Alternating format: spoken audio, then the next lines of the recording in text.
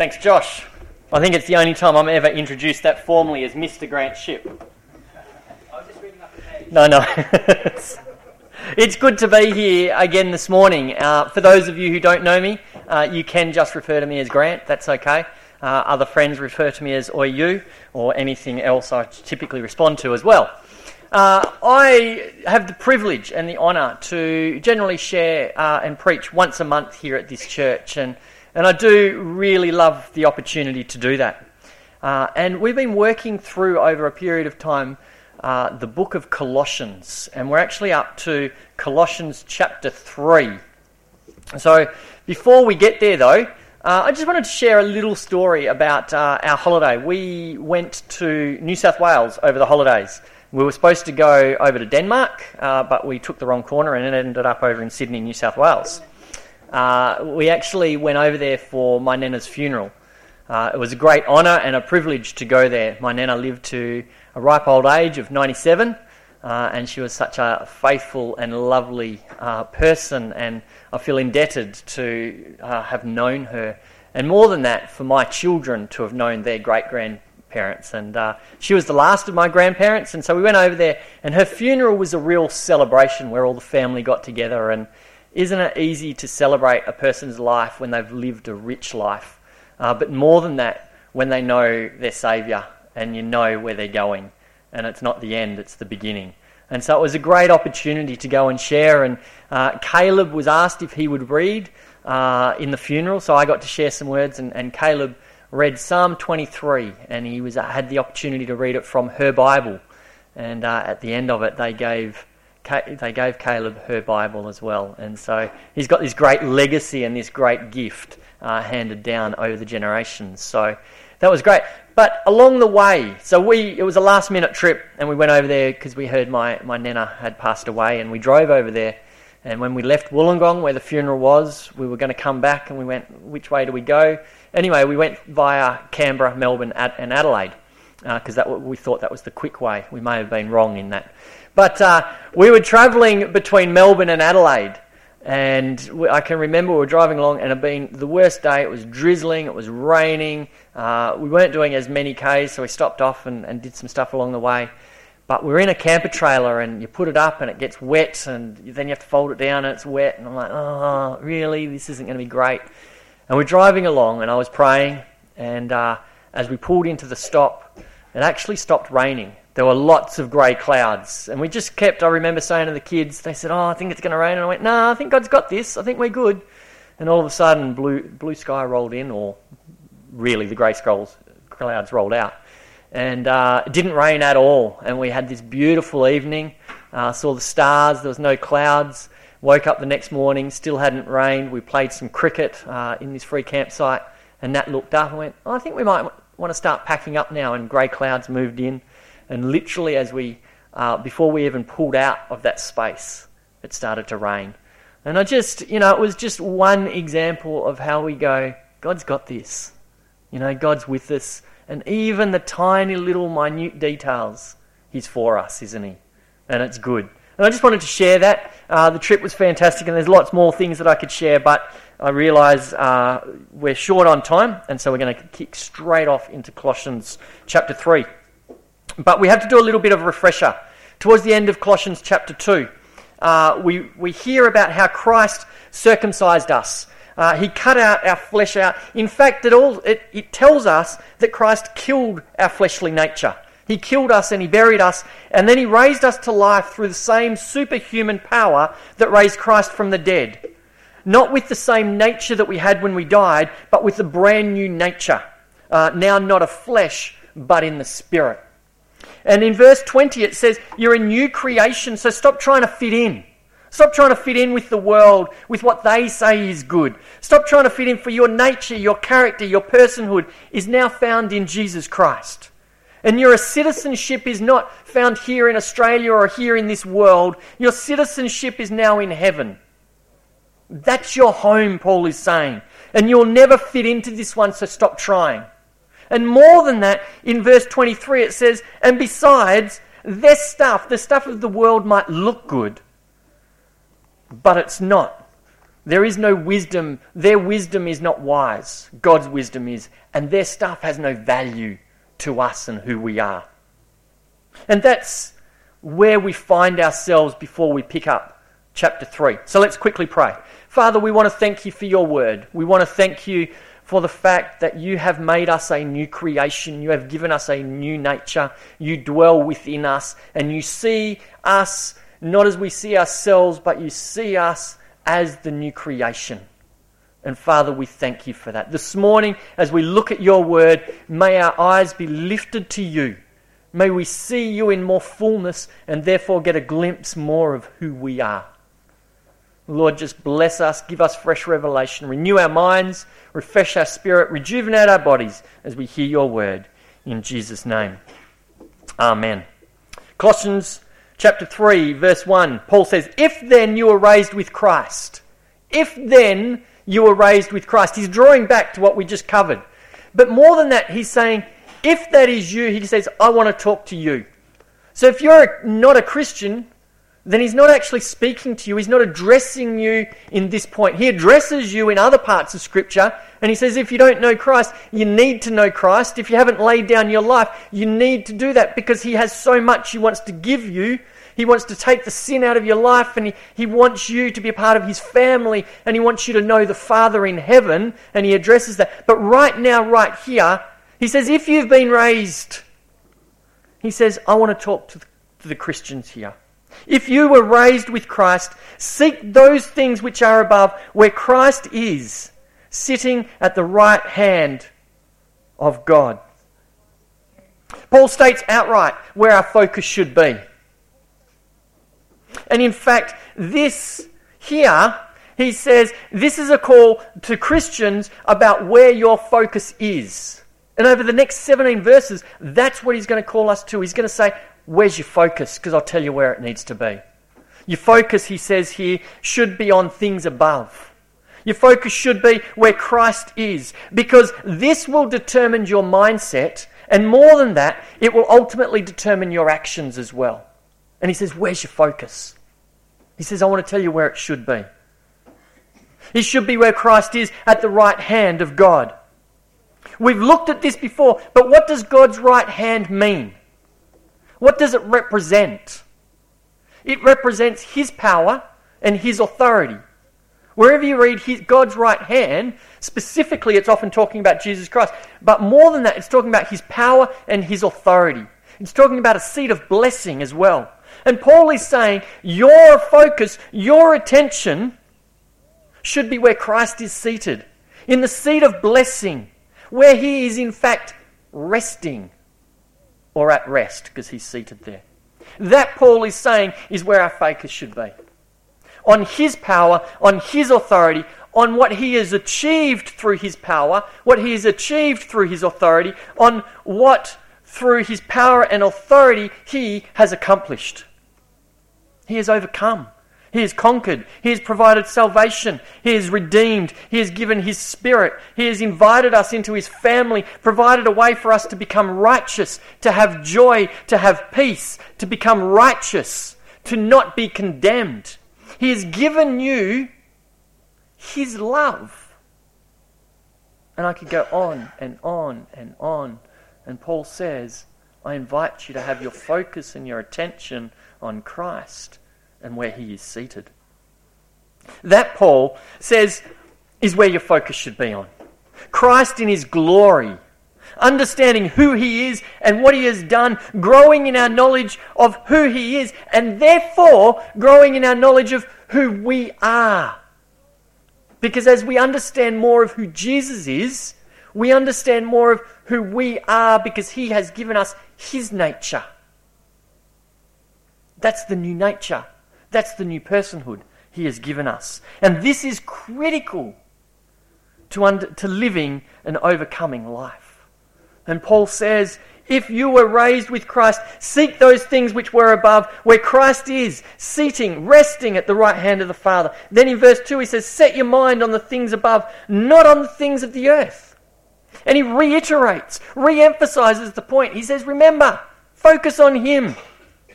And we need to ensure that our focus is not here on the earth. Why is that important? It's critically important because the earth is fallen. The earth has become, because of our sin and because of the fall, it's become corrupted. It's become broken, cursed and unredeemed, fallen, and things that do not represent the nature of God and our Father.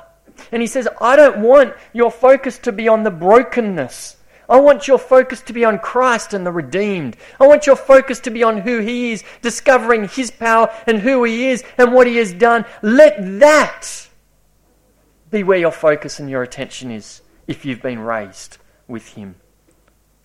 You see, the things of the earth will distract you. So Paul emphasizes this by saying, ensure your focus is upon Christ and where He is seated in His glory. And then in verse 3 it says, for you died, and your life is hidden with Christ in God. I love that. For you died, your old nature is dead. He circumcised, He cut it out. We looked at that in chapter 2. And now he says, not only you died, and your life is hidden with Christ in God. That should be an affirming statement. Our life is hidden in Christ. You see, Christ cut out our sinful nature and raised us to life with a different nature. But more than that, He wrapped our life up in Christ Himself. What He has, we have. Who He is, we are. So we focus upon Christ and who He is, and we get to see and understand more about who we are and more about who the Father sees us as, and therefore who we really are, which is what Josh and Ben were talking about, isn't it? Anyone would think we actually talked about it, but we don't talk. We didn't talk about this. You see, this understanding, this renewing of your mind is critically important in being raised up in our understanding of who we are, and therefore being able to represent Christ in the way He desires us to. Not in the way other people tell us or the way that we believe we should, but in how He desires us to. It ensures that you become kingdom-focused and therefore being able to be effective ambassadors and open our eyes and our hearts to be in a position to receive His blessings. Paul says, where's your focus? Ensure it's on Him, where He is, because our life is wrapped up in Him. Our life is not here. Our life is wrapped up in Him. You see, ultimately where your attention is, what you're focused upon will be evidenced through the fruit of your life. And Paul says, where's your focus? Where's your focus? And then in verse 4 he says, when Christ, who is our life, I love that, when Christ, who is our life, appears, then you will also appear with Him in glory. Paul here states that our identity is so wrapped up in Christ. Our identity, who we are, our nature is so wrapped up in Christ that he goes so far as to say, He is our life. That's an awesome statement, isn't it? And therefore, when He appears, we will also appear in glory. The glory is the ultimate glory when these earthly bodies will fall away and we'll have new bodies and we'll appear with Him. And I almost want to stop and just focus on this verse. When He comes again, when He reappears, His second coming, this is what it's talking about. And I firmly believe that we're not too far away from it. In fact, I can say today we are closer than we have been any other time in history, and tomorrow we'll be closer again to His coming again. But I firmly believe it's more than that. When you look at what is going on in the world through a biblical lens, don't look at the world and try and interpret the Bible, but when you look through the Bible and you're able to interpret the things that are happening in this world, it is very hard to say that His coming is not near. He's coming again. And what's more, when He comes again, we come. It says here, when Christ who is our life appears, then we also will appear with Him in glory. And why is Jesus coming again? He's going to reign on this earth for 1,000 years. And when He comes, He's coming to reign. And why are we going to appear with Him in glory? So that we can reign with Him. I think this is a thing that we often overlook in churches. When he comes to reign, what's he going to do? He's going to try and restore and bring the world back as it should be, and we will get to live in the earth the way God intended it to be when he created it in the first place. That's exciting. And he calls us, and he says, come with me in glory and reign with me, and we'll reign together. And he will be our king, and every knee will bow down with him, but he will use us and call us to work with him, and we will come in glory. You can tell I can stay there, and I'm going to force myself to move on. But isn't that a hallelujah moment? Isn't that an amen moment? He's coming again, people, and we're going to reign with him, and that's good news, and I'm excited about that. What does it look like when the lion lies down with the lamb? When he restores the earth to what it will be like. When people will turn weapons into farming equipment because there will not be no need for them anymore. There will be no wars. Everyone talks about the day when the nuclear weapons they can disarm. I'll tell you when that's going to happen, when Jesus comes again. And all the weapons will be turned into something else because they will not be needed anymore. And he's going to reign for 1,000 years, and we will go with glory with him. Paul says, where's your focus? What's your focus on? Because you've been dead to this world and your life is now wrapped up in Christ. It's so integral. So focus on his power and his authority and what he's achieved, remembering he's going to come back, and when he does, you'll rise with him in glory. He says that's your focus. And then he goes on, and we'll look at verses 5 through 9, and we'll try and move through these quickly. He says, therefore put to death your members which are on the earth, fornication, uncleanness, passion, evil desire, and covetousness, which is idolatry. Because of these things the wrath of God is coming upon the sons of disobedience, in which you yourselves once walked when you lived in them. But now you yourselves are to put off all these: anger, wrath, malice, blasphemy, filthy language out of your mouth. Do not lie to one another, since you have put off the old man with his desires. I used to read passages like that. All these things, take off, cut them out of your life, or put on and focus on this stuff. And to tell you the truth, I was overwhelmed. I'm like, I can remember periods in my life where, you read passages and it's like, okay, let's become patient. All right, I'm going to focus on patience today, and tomorrow I'm going to be kind. And then I'm patient. And the more I try and become patient, the more frustrated I am. And at the end of the day, I try and fool myself into thinking I was patient. And the next day I'm going to be focused on kind. And I get out there and someone's just being an idiot. And I just go, oh my goodness. And I go, I forgot my patience. I have to go back and start again. And the frustration. Or you're so focused on going, wow, I have to take off all this anger. I can't be angry with people. And the first thing you go into the traffic and someone cuts you off and you're on your horn and you're blasting it and you go, oh my goodness, stupid people. And then you reflect and go, oh, maybe I didn't do so well. Is that just me, or is anyone? Yep, we got one other. Good. And I used to read them and go, this Christian thing, I don't think I can ever get it. I can't do all of these lists. The more I try and do these lists, the more I realise how bad I am at it. And I used to think, God doesn't want people like that. I'm struggling. I can't do it. I can't even get list number one.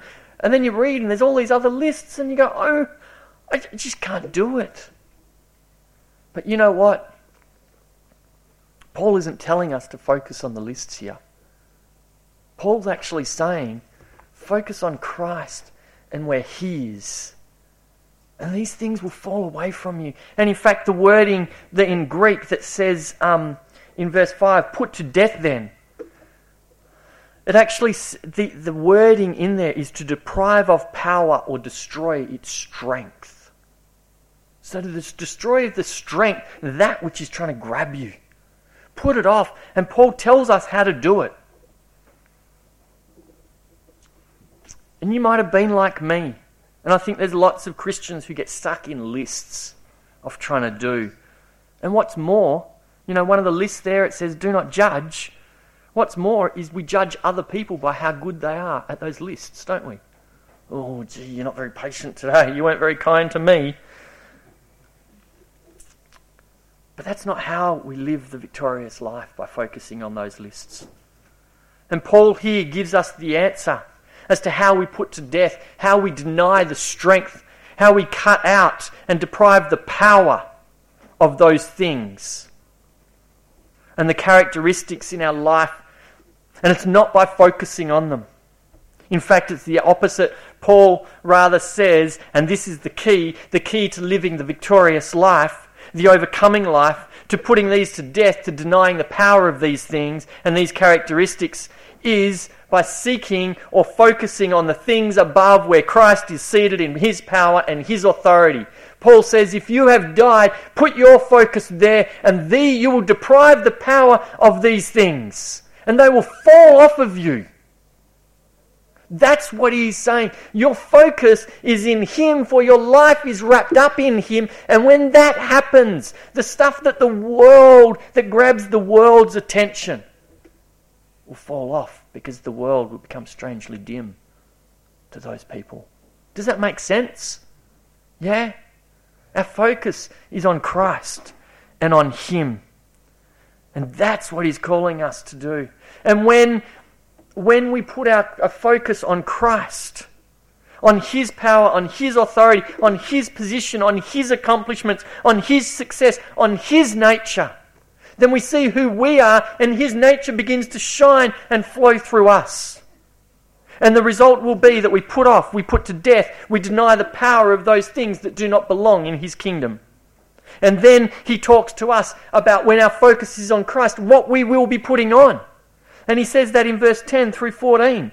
He says, and have put on the new man, because that's who we have. He's given us the new man, who is renewed in knowledge according to the image of him who created him.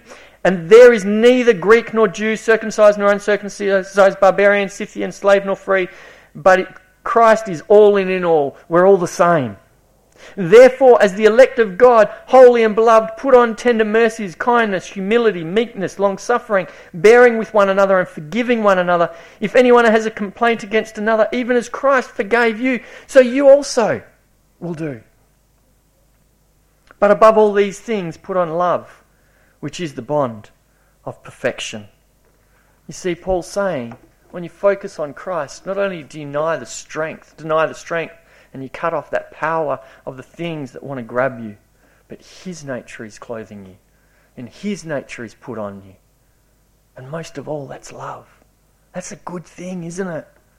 So Paul says, if you've been raised from death to life in Christ, make sure your focus is on him, for he is your life. Allow his nature to flow through you. And then not only does he say, this is really important stuff that you focus on him, he actually gives us the keys to ensure that we can keep our eyes on him. And they're simple. Do you want to know what they are? No? Shall we just wrap up? Yes? Josh does. The keys are found in verses 15 to 17. It says here in Colossians chapter 3, verse 15 to 17, he says, and let the peace of God rule in your hearts, to which you are also called in one body, and be thankful. Let the word of Christ dwell in you richly, in all wisdom, teaching and admonishing one another in psalms and hymns and spiritual songs, singing with grace in your hearts to the Lord. And whatever you do, in word or deed, do all in the name of the Lord Jesus, giving thanks to God the Father through him. Who called the keys? The three keys. Let me tell you what they are. The first one is, let the peace of God rule in your heart. Let the peace of God rule in your heart. You see, that's really important, because if you can tune into, and if you've been here, I've spoken on the peace of God. And the peace guides us in his path. And if we can tune in to the peace of God, and if we can allow it to rule within our heart, and we hear it, and we understand it, and it guides us, it helps us make decisions. It says, actually, this path isn't for you. I want you to go over here. And you allow it to rule within you. Then by very nature, your attention is on him, but you're responsive to his peace in you. The second key is to let the word of God dwell richly in your hearts. You've all got one of these. Let it dwell richly in your heart. For as you open this and read this, it is all about Jesus. It all points, in correct understanding, to Jesus, and ensures your eyes are on him. And so as you allow His Word to dwell within you, as you meditate on it, as you read it, as you understand who He is, it by its very nature causes your eyes to lift up to focus on Him. So the first two, one is let the peace of God rule in your heart, guide it, hear it, listen to it, be tuned into God's peace. Let the Word of God dwell richly in your hearts. And the third one is be thankful. Give thanks. Be thankful in all things. Thank our Father in heaven for all things. And this is vitally important because a thankful person, a thankful heart actually positions us to be able to receive from the Father. And as we receive from the Father, we tap into more of the peace, which causes us to want to allow His Word to dwell. And it kind of continues to grow in us. They're the keys. It's not the lists. That's what will help our eyes stay on Him. It's pretty easy, isn't it? Who wants to let His peace rule in our lives? Yes, please. Who wants to let this dwell richly in our hearts so we know His will? Yes. And we all want to be thankful, don't we? And the power of thankfulness, and I want to touch on this just briefly, the power of thankfulness in those moments when you're tempted or when you're feeling down or when sin is crouching at the door wanting to grab you. In those moments, thank Him. God, Father, I thank You for Jesus, that He came and He gave me salvation. I want to thank You.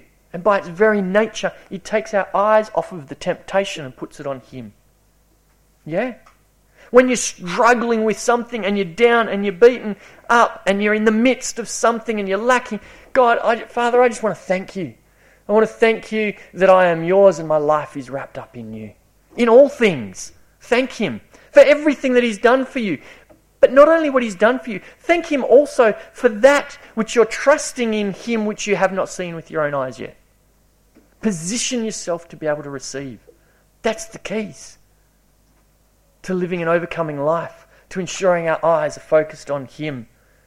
Let His peace rule in our heart. Let the Word of God dwell richly in our hearts and be thankful. If you find peace is not ruling in your heart, spend time in His Word. Thank Him for something, anything. Start right here and now. Make a promise to yourself today that you are every day going to give thanks to Jesus for what He has done and for what He has not yet done, but what you're trusting Him to do. And watch for the dramatic change in your life, in your position, in your thinking of your life. Yeah? It's good, isn't it? It's a really good word that Paul left us with today. Have you got time for one more story, or do we need to cut to lunch? Lunch? Keep going. Very, very quickly. Luke 13. Luke 13. Let me read this to you. Luke 13, verse 10. Now, He was teaching. This was Jesus. He was teaching in one of the synagogues on the Sabbath. And behold, there was a woman who had a spirit of infirmity, 18 years she had it, and was bent over and could in no way raise herself up. So here's this woman who comes into the synagogue where Jesus is teaching, and she's like this, literally. She's bent over. She's like that, and she's been like this for 18 years, and she could not lift herself up. She's bent over. This is the position. That's her stature. That's how she was for 18 years. But when Jesus saw her, He called her to Him and said to her, "Woman, you are loosed from your infirmity." And He laid His hands on her, and immediately she was made straight and glorified God. So the minute He laid His hands and said, "You're loosed," her position changed from this to this, and she glorified God. But the ruler of the synagogue answered with indignation because Jesus had healed on the Sabbath. And he said to the crowd, "There are 6 days on which men ought to work. Therefore come and be healed on them and not on the Sabbath day." The Lord then answered him and said, "Hypocrite! Does not each one of you on the Sabbath loose his ox or donkey from the stall and lead it away to water it? So ought not this woman, being a daughter of Abraham, whom Satan has bound," think of it, for 18 years, "be loosed from this bond on the Sabbath?" There's something in this that we often miss. In her stature, she was bent over.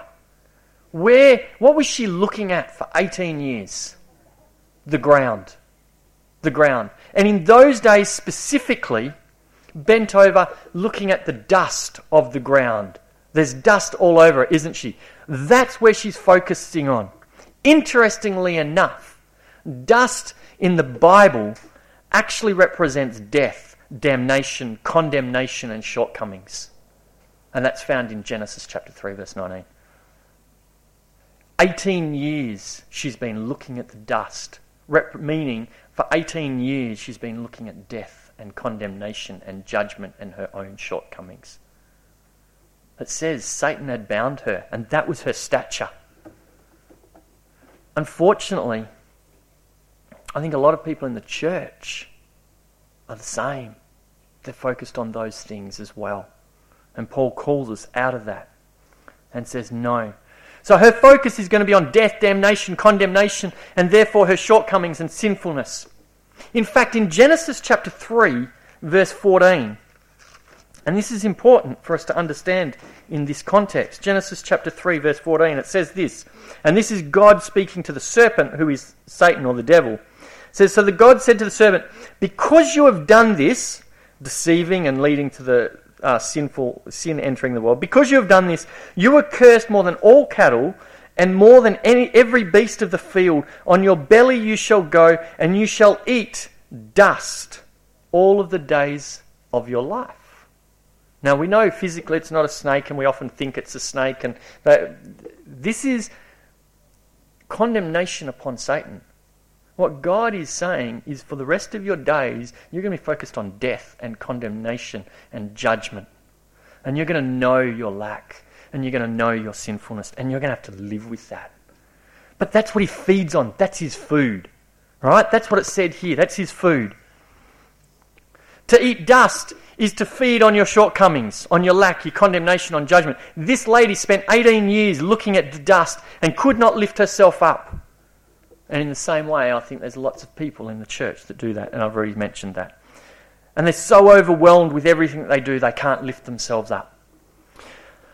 When you are so dust conscious, sin conscious, focusing on your shortcomings and feeling judged and condemned, you are robbed of your joy, of your peace, and you forget the righteousness that you have in Christ. And these things, by definition, are the kingdom of God, according to Paul in Romans. And you've now been robbed of those things. You forget, you're no longer kingdom conscious, but you're sin conscious. Now that you are in this position, so sin conscious, lack focused, feeling judged and condemned, so dust conscious, like this lady was, that it is now entrenched in you. You now become the devil's food.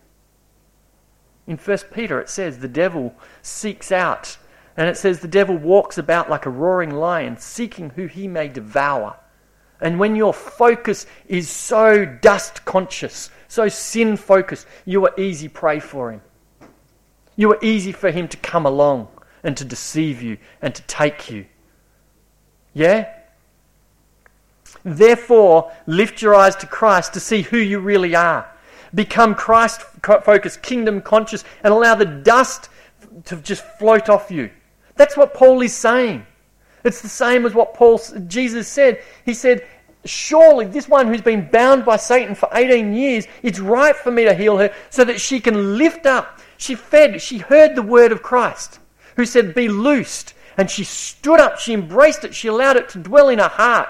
And the first thing she did was she was thankful, was it not?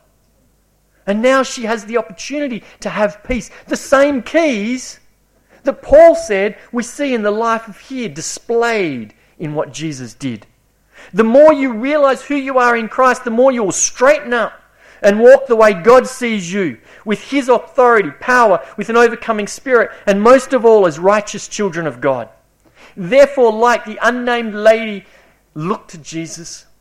Let the word of Christ dwell richly in you. Have a thankful spirit and allow his peace to rule in your hearts. It's a great little story, isn't it? When you understand the power and what Jesus loosed her from and what she rose up to become is the same as what Christ has done for all of us, that we may stand straight understanding who we are, and now we have the opportunity to look skyward to know our Father in heaven. Let's pray. Father, thank you that our life is hidden in Christ. Thank you that when Christ appears, we will appear in glory. Lord Jesus, right now, over this church, I just proclaim your favour and your blessing. And I pray that these three keys, your peace, your word, and thankfulness, will be embedded in their hearts so that 2018 will be a year where their eyes and their focus is upon you, Jesus. And Lord, as their focus is upon you, may the things of the world just melt away. May the dust that consumes them just drop from them. And Lord, may your nature fill them. And may they be known by that. And may it flow through them. And Lord, it is as your nature flows through them as they look to you, that is how this world is changed. And so Lord, this day I proclaim upon these people your nature as they look to you, that they will be changing the very heart of this community, of this town, of Esperance, because you flow through them. In Jesus' name we all say, Amen. You were raised with Christ, therefore seek the things which were above, in Christ, where Christ is seated at the right hand of God. For you died, and your life is hidden with Christ in God. When Christ, who is our life, appears, then you will also appear with him in glory. Hallelujah and amen.